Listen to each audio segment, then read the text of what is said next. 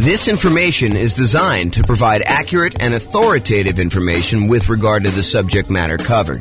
It is offered with the understanding that the presenters are not engaged in rendering legal, accounting, or other professional services. If legal advice or other expert advice is required, the services of a competent professional should be sought. Welcome to the Dayton Real Estate Investing and Real Estate Financial Planning Podcast. Learn all about investing in real estate in Dayton, Ohio, with a combination of real estate financial planning and modeling with numbers specific to Dayton, plus syndicated, more generalized recordings of live and pre-recorded real estate investing classes, not all of them specific to Dayton. Be sure to stay tuned after the podcast for a message from our sponsors. Well, good morning and welcome, everyone. I am James Orr, and we got a very special class today. This is part of the series on improving cash flow. And so today we're going over improving cash flow when considering your real estate investing strategy. When you're thinking about which strategy you want to use, how do we improve cash flow when we're trying to decide whether we're doing traditional buy and hold or short-term rentals or house hacking or nomading or whatever we're trying to do there. So all of the things we're going to discuss today have to do with choosing your existing real estate investing strategy. And this is, as I mentioned, part of the series we're doing. And so we've already covered how to improve rental property cash flow when we are searching for properties. That was covered in a previous class. So if you want to see about all those different strategies, go watch that class. We've also covered all of the different strategies of the largest section, the one that has the most ways to improve cash flow. And that was the financing section. Today, we're covering this, how to improve cash flow during the improved strategy phase. So we'll talk about these different options. And then we've got some future classes coming. The one class on how to improve cash flow when you improve the property itself, while you're marketing the property, while you own the property, and then while you're renting the property. So there's different kind of stages that I broke it down into, and we're covering the classes, we're covering the strategies, the 88 strategies to improve cash flow in all of those different stages in discrete classes by stage. So if you're at the stage where you're searching for properties, just review the one for searching properties. If you're at the stage where you're financing, do that. If you're trying to figure out what strategy to use, this is the class you'll want to use for that one. Okay.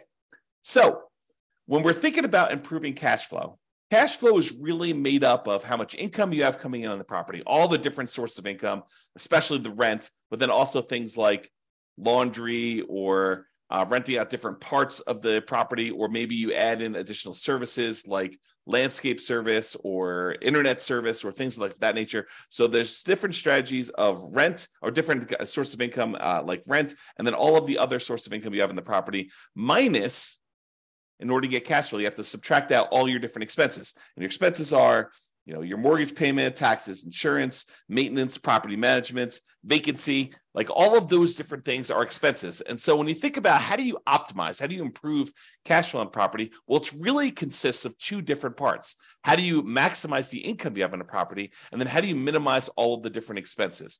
And a lot of the things we're going to be talking about here today in this class have to do with maximizing income. Although a couple of them have to do a little bit with minimizing expenses, the majority of them are maximizing the income on it. So be sure to consider the impact of both income and expenses and the additional work involved and the value of your time when you're considering all of these different strategies to implement. Because some of the strategies, as you'll find out, they are significantly better cash flow, but they also require a lot more of your time and effort in order to implement them. So just kind of keep that in mind. All right, since we're talking about strategies, this is the list of the different strategies that we've broken out for real estate investing. So I'm not going to cover these because this is going to be covered in its own separate class. However, this is the list. So I'll just run through the titles and you can kind of research these if you want to dig deeper. Buy and hold, real estate investing, buying a property and renting it out and holding onto it for a long period of time. The nomad strategy, buying a property, moving in as an owner-occupant, living there for at least a year. It's a requirement of the lender. Usually do this because you can get very low down payments or nothing down payments, and you get improved interest rates, which could lead to some improved cash flow on a property. So you go move into the property, live there for a year, then you convert the property that you just lived into for at least a year into a rental. You buy another property to move into, and you repeat this process until you have as many rental properties as you desire. So that's the nomad strategy. House hacking, which we'll cover a little bit today, because it's one of the strategies we're going to discuss. That is renting out any part of a unit that you're living in. The most common example is you buy a duplex, you rent out one side of the unit, and you live in the other. But it could just be renting out, the property to roommates. You buy a single family home with 4 bedrooms, you live in one of the bedrooms, you rent out the other 3 or even just one, and that is considered house hacking. And there's some variations on that, which we'll talk a little bit about today as well. The BRRRR strategy: buy a property, rehab a property, rent a property, refinance it, and then repeat. So there's the buy, which is the B, and then all those different R's: rehab, rent, refi, and repeat. So all the different bars there for BRRRR. And that's a strategy for being able to buy properties and leave very little or no money in the ideal situation. Most of the time, it's leaving a little bit of money in the deal so that you're able to acquire properties with little down. And then all the quick turning, flipping properties, and then wholesaling and wholetailing. Wholesaling is basically selling your contract in a property to another investor. You find a really good deal and you sell to an investor, and you get a fee for doing that. All the creative financing stuff: buying property subject to, lease option, lease purchase, rent to own, owner financing, agreement for deed, contract for deed, loan assumption, like all of the creative different strategies for financing properties. Those are different strategies. And then partnerships and syndications: if you're going to get together with one or more other folks who want to invest in real estate with you, then you can kind of structure those in various different ways. And then tax liens and tax deeds: whether you are investing in a lien against a property with the hope that the property is, they either pay you a return on it, or in the event that they don't pay you the return, then you can actually foreclose on the property and get ownership of it. And then real estate investment trust, which I don't usually cover, but I include it to be all inclusive, to kind of be comprehensive here. That's that. So these are the different strategies. And you'll see that we're talking about using different strategies here today when we talk about how to improve cash flow. All right, so here's the list. Different ways to improve cash flow when you're thinking about the different strategies you can use as a real estate investor. So one of the different ways you can kind of improve this is to change the term that you're renting out properties. So I think a lot of people think about investing in real estate as you buy a property and you rent it out, and you rent it out to a tenant, and there's a year-long lease in place. And maybe the tenant renews for another year, and you kind of keep doing that, or maybe they leave early because they got evicted or they can't pay their rent anymore, and you kind of shorten the term in that way. But you could deliberately choose to rent out properties monthly or weekly or nightly, like a vacation rental. So changing the term of the rental can improve your cash flow on a property. We'll talk about that a little bit. Or doing a totally different strategy, like a lease option, where instead of just leasing the property to a tenant, you decide you want to go after a tenant buyer, a tenant who also has the option or a contract to buy the property from you a year or 2 or 3 or 4 or 5 down the road, or 6 months down the road, whatever you negotiate as part of your term. Basically, they will lease the property from you, and then after they lease it from you for a period of time, they're going to buy it from you. And there's some advantages to doing that, which we'll discuss here in a minute. Or you could choose to do a specific niche. You could cater to a group of people who you know are looking to rent in your area.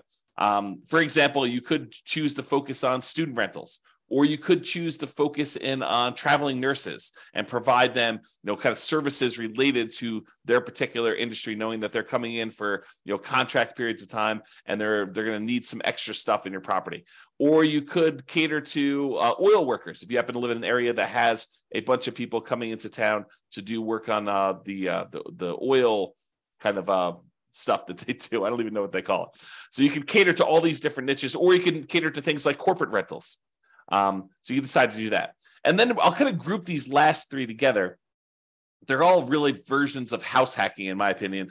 So we'll talk about roommates, getting roommates, changing a strategy to having roommates, like house hacking with a single family home, or renting by the bed or bedroom. Sometimes especially with like student rentals, sometimes they'll rent out by the bed or bedroom.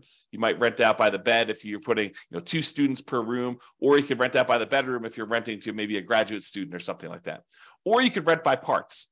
In some cases, you may be renting, to renting a property where, you rent the garage separately, or you rent access to the community swimming pool separately, or you rent access to the storage units on the property, like the storage shed where somebody wants to be able to store something or whatever they're doing there. So those are different ideas, and we're going to go into those in detail here. All right, so let's talk about term.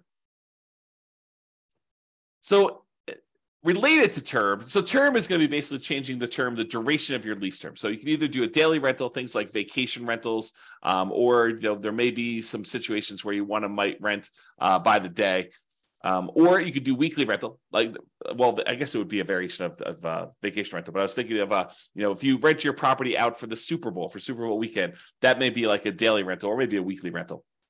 But it's all sort of covered under that short-term rental, vacation rental thing. So you can do daily rentals. You could do weekly rentals. Weekly rentals could be a good strategy, or monthly rentals. Instead of doing the weekly, you could do monthly. Or the traditional way of doing this, I think the most common way that most folks are familiar with, is yearly rentals. So in addition to changing the term of your lease, a lot of times you're changing what you're providing with the rental, whether you're providing the house furnished or unfurnished. And so realize that you may have sometimes significant additional startup costs if you're changing the term of your strategy from a year-long lease, which you may be renting out a vacant property, although you could do a furnished year-long lease, and do instead a more of a completely furnished turnkey. Someone shows up almost like a lodging hotel sort of situation where you allow someone to come and stay in the property like that. So typically, rent increases as the duration decreases. So the shorter the term of your lease, typically the higher the rate is. There are probably some exceptions to this, but overall, that's the general rule of thumb. Shorter terms tend to be more expensive than longer terms.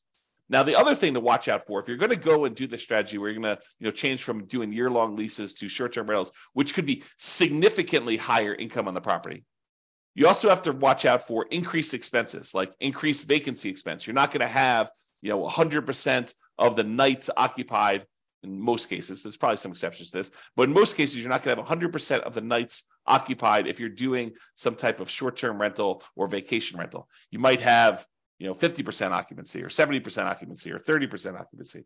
So just realize that you may have increased vacancy for doing that. You may also have an increase in marketing costs. Whereas you may market to find a tenant for a year, for the 60 days or so prior to the lease expiring to get your next tenant. If you're doing a vacation rental, you may be advertising on all of the kind of short-term vacation rental type websites, and that may significantly increase your marketing costs and time. And then also your management costs may be much higher. If you're doing short-term rentals, you may have a significantly higher cost to get the property ready for the next tenant, kind of like being in touch with the tenants, kind of doing your contact and making sure everything's ready to go for the short-term rentals. Things like that could be increased by doing a shorter term. And then finally, in some cases, the maintenance on a property on short-term rental could be slightly higher depending on how things in your property wear and what it costs for you to keep up with maintenance on the property for doing that. Replacing things that you might not have in a long-term rental, like linens or shampoos and things of that nature. Like, you could have a pretty significant increase in cost for doing that as well. But in a lot of cases, not every case, but in a lot of cases, those costs are more than made up for by doing the short-term rental. So this class, by the way, is not intended to be like, this is how you do short-term rentals. This class is intended to be like the overview of how do you improve your cash flow and things to consider, then go research. If you're interested in doing short-term rentals, you want to go dig into that particular strategy to become an expert at that particular strategy. Okay. All right, let's talk about lease options. And when I say lease option, I'm talking about the whole kind of like rent-to-own family. Lease option, which is a lease with an option contract. Lease purchase, which is a lease with a purchase contract. Rent-to-own, which is a generic way to describe these, or lease to own, which is another generic way to describe these. So like I'm talking about that whole family when I say lease option. So I'm not specifically calling out lease option. I'm using it generically. Okay, this tends to provide the lease with option where you find a tenant buyer who wants to lease the property from you with the intention of buying it from you 3 months, 6 months, a year, 2 years, 5 years down the road. It tends to provide exceptional improvement in cash flow in markets where the cost to buy is significantly higher than the cost to rent. In other words, where the price to rent ratio is less than ideal.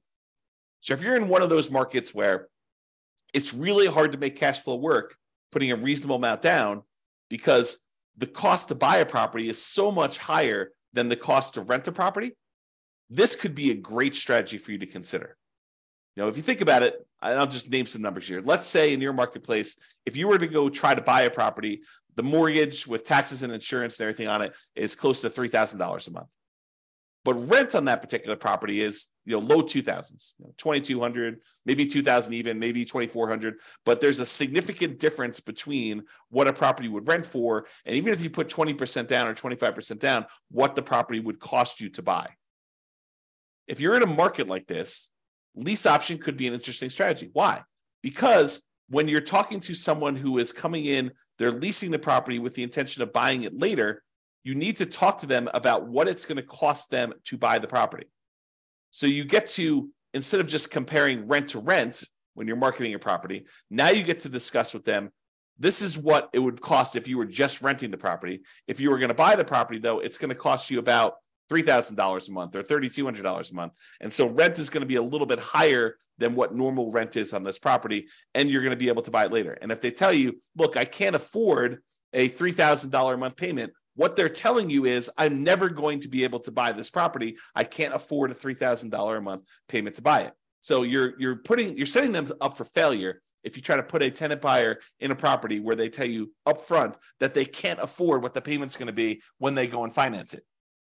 If the only way they can afford the property is when they're renting it, then they're never going to be able to afford the property. Now, there's exceptions to this, right? Like someone comes into a windfall of some sort and they're able to get a big enough down payment where they could buy it all cash and they no longer have a monthly payment, or they get a big enough down payment where they're able to do that, or they think the interest rates are going to go back down.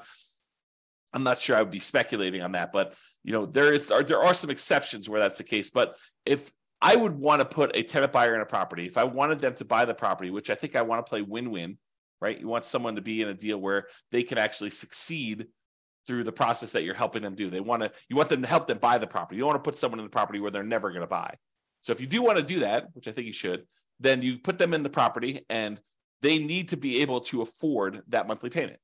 And so now you can start comparing what the payment would be when they buy it to what the rent is, and maybe you're able to get a little bit higher than fair market rent for the option for them to be able to buy the property from you at some point in the future. Okay, and I'm very deliberately not going into all the details of, do you apply some of the monthly payment toward their purchase price or anything like that. These are all different things that you need to learn about if you plan on using this strategy, but I'm not going there today because we've got other stuff to cover. This is not intended to be a class on implementing lease options. There's separate classes on that if you really want to dig into that strategy. Okay. However, even if the monthly fee, the amount you're charging them monthly, was completely identical, right? You were able to get only the same amount you were able to get for rent as renting the property versus doing a lease option. You were only able to get that same $2,200 a month, whether you did either strategy. If that was the case, there are some significant improvements to cash flow from getting a non-refundable purchase deposit when the tenant buyer comes in the property. So even if the tenant buyer is only able to pay $2,200 and the tenant would normally pay $2,200, if you're getting for example, a $10,000 non-refundable purchase deposit, that would significantly improve your cash flow on the property. So for example, let's say they had a 3-year period in order to be able to buy the property, and you're getting from them a $10,000 non-refundable purchase deposit. Well, if you take that $10,000 and you kind of like spread it out evenly over a 3-year period, it's almost like getting an extra $250 more per month in cash flow. Even though you're going to take that $10,000 in many cases, you're going to apply it toward the purchase of the property later. So you're trading some of the appreciation you were expecting to get in the property over those next 3 years in exchange for getting better cash flow in the meantime. You're doing some deal alchemy. You're trading future appreciation, the $10,000 of extra appreciation you would have gotten later on when they buy it from you, and you're saying, I'm going to apply that $10,000 towards your purchase. I'm going to take some of the profit I would have gotten at the end when they bought the property from me, and I'm going to take it up front as a non-refundable option fee, which does apply to the purchase price for them, counts as part of their down payment. But then you're also getting that, which if you spread it out over 3 years, looks like you're getting $250 plus per month in extra cash flow. So if you thought you were getting $2,200 a month, now you're really getting $2,450, which is significant in certain markets, right? So that is one way to look at the lease option. And then the other thing is, in general, I think it is true that if you realize rent is a range, right? Unless you have 100 identical properties that are all renting and they're all exactly the same, all the same views, all the same backyards, all the same amenities, all the same layouts, like everything is identical, and a tenant can go in and they've got 100 different ones to choose from. And the rents are going to be pretty much exactly the same for all of those. But if you've got one property and another property, and the other property has slightly different layout or slightly different amenities or slightly different kind of upgrades or slightly different view or slightly different location in the neighborhood, like the rents on those are not identical. And so there's a slight range of what rents can be. If you're a really good marketer, you might be able to get a little bit higher. If you're not such a good marketer, maybe you're going to be a little on the lower end. So realize that the range, rent is not an exact number, and rent ranges vary. And if you're doing a lease option, you're giving someone the ability to buy a property from you, you're almost always going to be on the top of that rent range. You're usually not going to be on the low end of a rent range by putting a property up for lease option, because you're adding something that is extra, that is special, that's valuable to them. So you're almost always going to be at the minimum at the top of the rent range. And in some cases, you're able to get a premium. Okay. And one of the other little perks of doing lease options is you might also improve your cash flow through slightly lower maintenance, slightly lower vacancy, and slightly lower management. So these aren't like huge numbers, although they can be, but they tend not to be these huge numbers. But realize if you've got a tenant buyer in a property who has ownership mentality, who is on the path to buy that property from you, a lot of times they have pride of ownership. They think that they're buying the property, and so they want to maintain their property a little bit nicer. They tend to stay a little bit longer, although there's exceptions to that. And you tend to have to do less management for them because they are owners. They think that they're going to be owners of the property. So the ownership mentality of tenant buyers versus tenants could be a huge plus to help you with your improving cash flow. So for that reason, doing this lease option strategy, changing your strategy to be lease options, could be hugely beneficial. And I've also talked about how in the past, and this is sort of a side note, go like research this more with one of our other classes, but I've also talked before about this idea of being able to use the lease option non-refundable option fee in order to use that as the down payment to go buy your next property. So imagine you're doing a nomad property where you move into the property, you put 5% down, and you move into the property, you live there for a year. And then when you are planning on exiting that property in order to go buy your next one, you get a tenant buyer to come in who's going to be a tenant and buy the property from you. They give you a option fee on the property. Let's say it's 5% of the purchase price. Then you use that option fee yourself to go put 5% down on the property that you're buying, and then you are able to buy your next property. The tenant buyer who is going into your old property provides you the down payment to go into your new property. So this could be a strategy to provide you with the down payments to continue your own investing strategy as well. All right, let's talk about niching. Specialization tends to be more expensive than generalists. So if you cater to a specific audience, corporate rentals, traveling nurses, students, undergrad, graduates, startups, whatever you decide you're going to cater to as part of your particular strategy, it is up to you to figure out how you can provide extra value, what they need, determine what they need, and then provide them what they need, add value to whatever it is that you're offering. And a lot of times you can get slightly improved fees by doing so. Okay. So what can you offer them that would be more attractive to people in that group than just renting another property? And then what's a reasonable premium you can charge for providing that extra value? So if you're going to charge money for students, maybe you provide housing that's near the university and some extra things that students would like the terms that kind of coincide with the school year, or the ability to have their parents co-sign, or whatever it is that is appropriate for you and that particular niche that you're serving. Find out what they need, how you can cater to them, and then cater to them, and you may be able to find a profitable niche to focus on. All right, let's talk about house hacking. So house hacking is renting out part of the property while you live in the property. And we're going to go over 3 different examples. We're going to talk about getting roommates. We're going to talk about renting by the bed or bedroom. And then we're going to talk about renting by parts. So let's jump into that. So let's talk about roommates. So imagine you have a single family home. You might be renting bedrooms with use of other parts of the property. So you rent them a bedroom, but they get use of the kitchen and the basement and the living room and maybe a parking spaces if you have that in your property. In some cases, you may have a non-conforming duplex that you could rent out to a roommate. So we see these occasionally come up, but they're properties where they're not duplexes. They're not zoned a duplex. They are not set up where they qualify officially as a duplex, but they look like a duplex. It's a property that's a complete upstairs unit, and then there's a side staircase that goes down to the basement unit, and there looks like a totally separate apartment in the basement. In some markets, you can't put the stove in, or you can't do something where that would trigger compliance issues or something like that. But it could have a hot plate or something like that, or a mini fridge or whatever. But it looks like it's a duplex, although it's technically not. It's what we call a non-conforming duplex. And actually, I have a typo here. I'm going to fix it. Non-conforming duplex. So non-conforming duplex that you can't technically rent it out as a separate unit. It doesn't have its own address, doesn't have its own whatever, heating source or air conditioning source or a stove or fireplace, whatever it is, the difference between having a full duplex and not in your marketplace. It could vary a little bit, but you could have a roommate that lives down there. Imagine you were just going to have a roommate upstairs in a different bedroom. Well, in this case, you have a roommate, and those could be the rules that you apply to this thing where you are having a roommate. And so a lot of times you have to watch out for your occupancy limits in your marketplace, and they're not going to have their own address. And maybe you have to give them access to something else in order to do this, make this right. Find out what it needs to be in your marketplace. And a lot of times your real estate agent can help you with that. But you maybe have a non-conforming duplex that you could do that.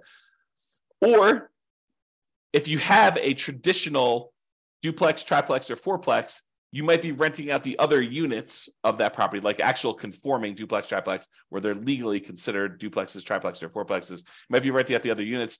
And in addition to that, some investors may choose to rent out the duplex, rent out the other units, or triplex or fourplex, rent out the other units. And then in addition to that, they may choose to get roommates for the property they're living in as well.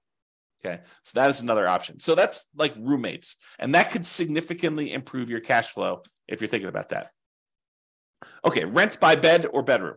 So in some situations, they might lend themselves well to renting out by the bedroom or even the individual bed. A lot of student rentals, they may do individual bedrooms, or they may do kind of by the bed, where you have two students per room.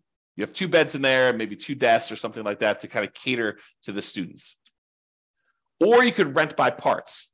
We talked about this non-conforming duplex, triplex, or fourplex, and be sure to check and apply with local occupancy laws to do that. But more unusual setups could also include like RV parking spaces for them to park their RV. So if you have lots of space in your property and it's set up for RV parking, you're allowed to do that with your HOA, then maybe you go ahead and you rent out the space for someone who wants to be able to park their RV there, and that could improve your cash flow on the property. Or maybe you own an RV that you have, or maybe it's a tiny home that you set up on the property, and you could rent that out as its own separate living unit on the property if your occupancy laws allow you to do that. Another common one is if you have a garage or storage units, you could rent out the access and use of the garage separately to somebody who has a car or like machine shop that they really want to have separately, and they don't have space in their apartment, and they want to just rent a private garage to be able to have their setup there so they can do that. It does not have to be, like, it's kind of key point here, it doesn't have to be a place where people sleep. It could be more of a commercial or recreational use type situation with these in order to get rent by parts. Another example would be use of the community pool. In some neighborhoods, by being a member of the HOA, you get use of the community pool. You may not want to use that. Maybe you get wristbands that'll give you access to do that. Maybe you maybe you sell the rights for a family to use your wristbands. Maybe make sure you check with your HOA to make sure this is legal. Or maybe it's use of the rec center. They've got a gym set up down there, or if somebody wants to have weekly meetings for their whatever, their club, book club, knitting club, game club, whatever they want to do, and they want to have use of your recreational center, and you could rent out use of that by giving them access to your rights to do that. Okay. All right. So that's it. That is all the different strategies we talked about for improving cash flow when you're considering the strategy that you're using. So remember, optimizing cash flow is about maximizing income and minimizing expenses. I got another typo here. The strategy you decide to use will significantly impact the income and, to a lesser degree sometimes, the expenses you're likely to experience on a property. It is better, in my opinion, to take a more holistic approach and to optimize at the various stages we discussed earlier: the financing stage, the searching stage, the kind of like choosing your real estate investing strategy stage, when you're owning the property, when you're marketing the property, like when you're renting the property, all these different things. Kind of pick and choose and try to optimize as many of those different things as you can to improve your cash flow, especially in a market where prices are high, interest rates are high, and your rents are lagging. We need to do more things than we've done in the past. Cash flow has become more important than ever and harder to achieve than ever in a lot of ways. And so we really need to implement these 88 strategies that we have in order to improve your cash flow. All right, so that's it. This has been James Orr. I hope you've enjoyed class. I will talk to you soon. Bye-bye for now. With home prices up, mortgage interest rates up, and rents up, but not quite enough to counteract the higher prices and interest rates, cash flow on rental properties in Dayton is harder than ever. Book a call with the Real Estate Financial Planner to apply our proprietary 88 strategies to improve cash flow on your rentals. See the show notes for a link to schedule your call and improve your cash flow today. If you're a real estate agent, lender, or professional in Dayton that wants to help our real estate investor listeners, consider reaching out to learn about collaboration opportunities with this podcast. We'd love to add more value to our listeners by having you assist our investors buy, sell, and finance their real estate investments. See the show notes to schedule a call to discuss collaboration opportunities.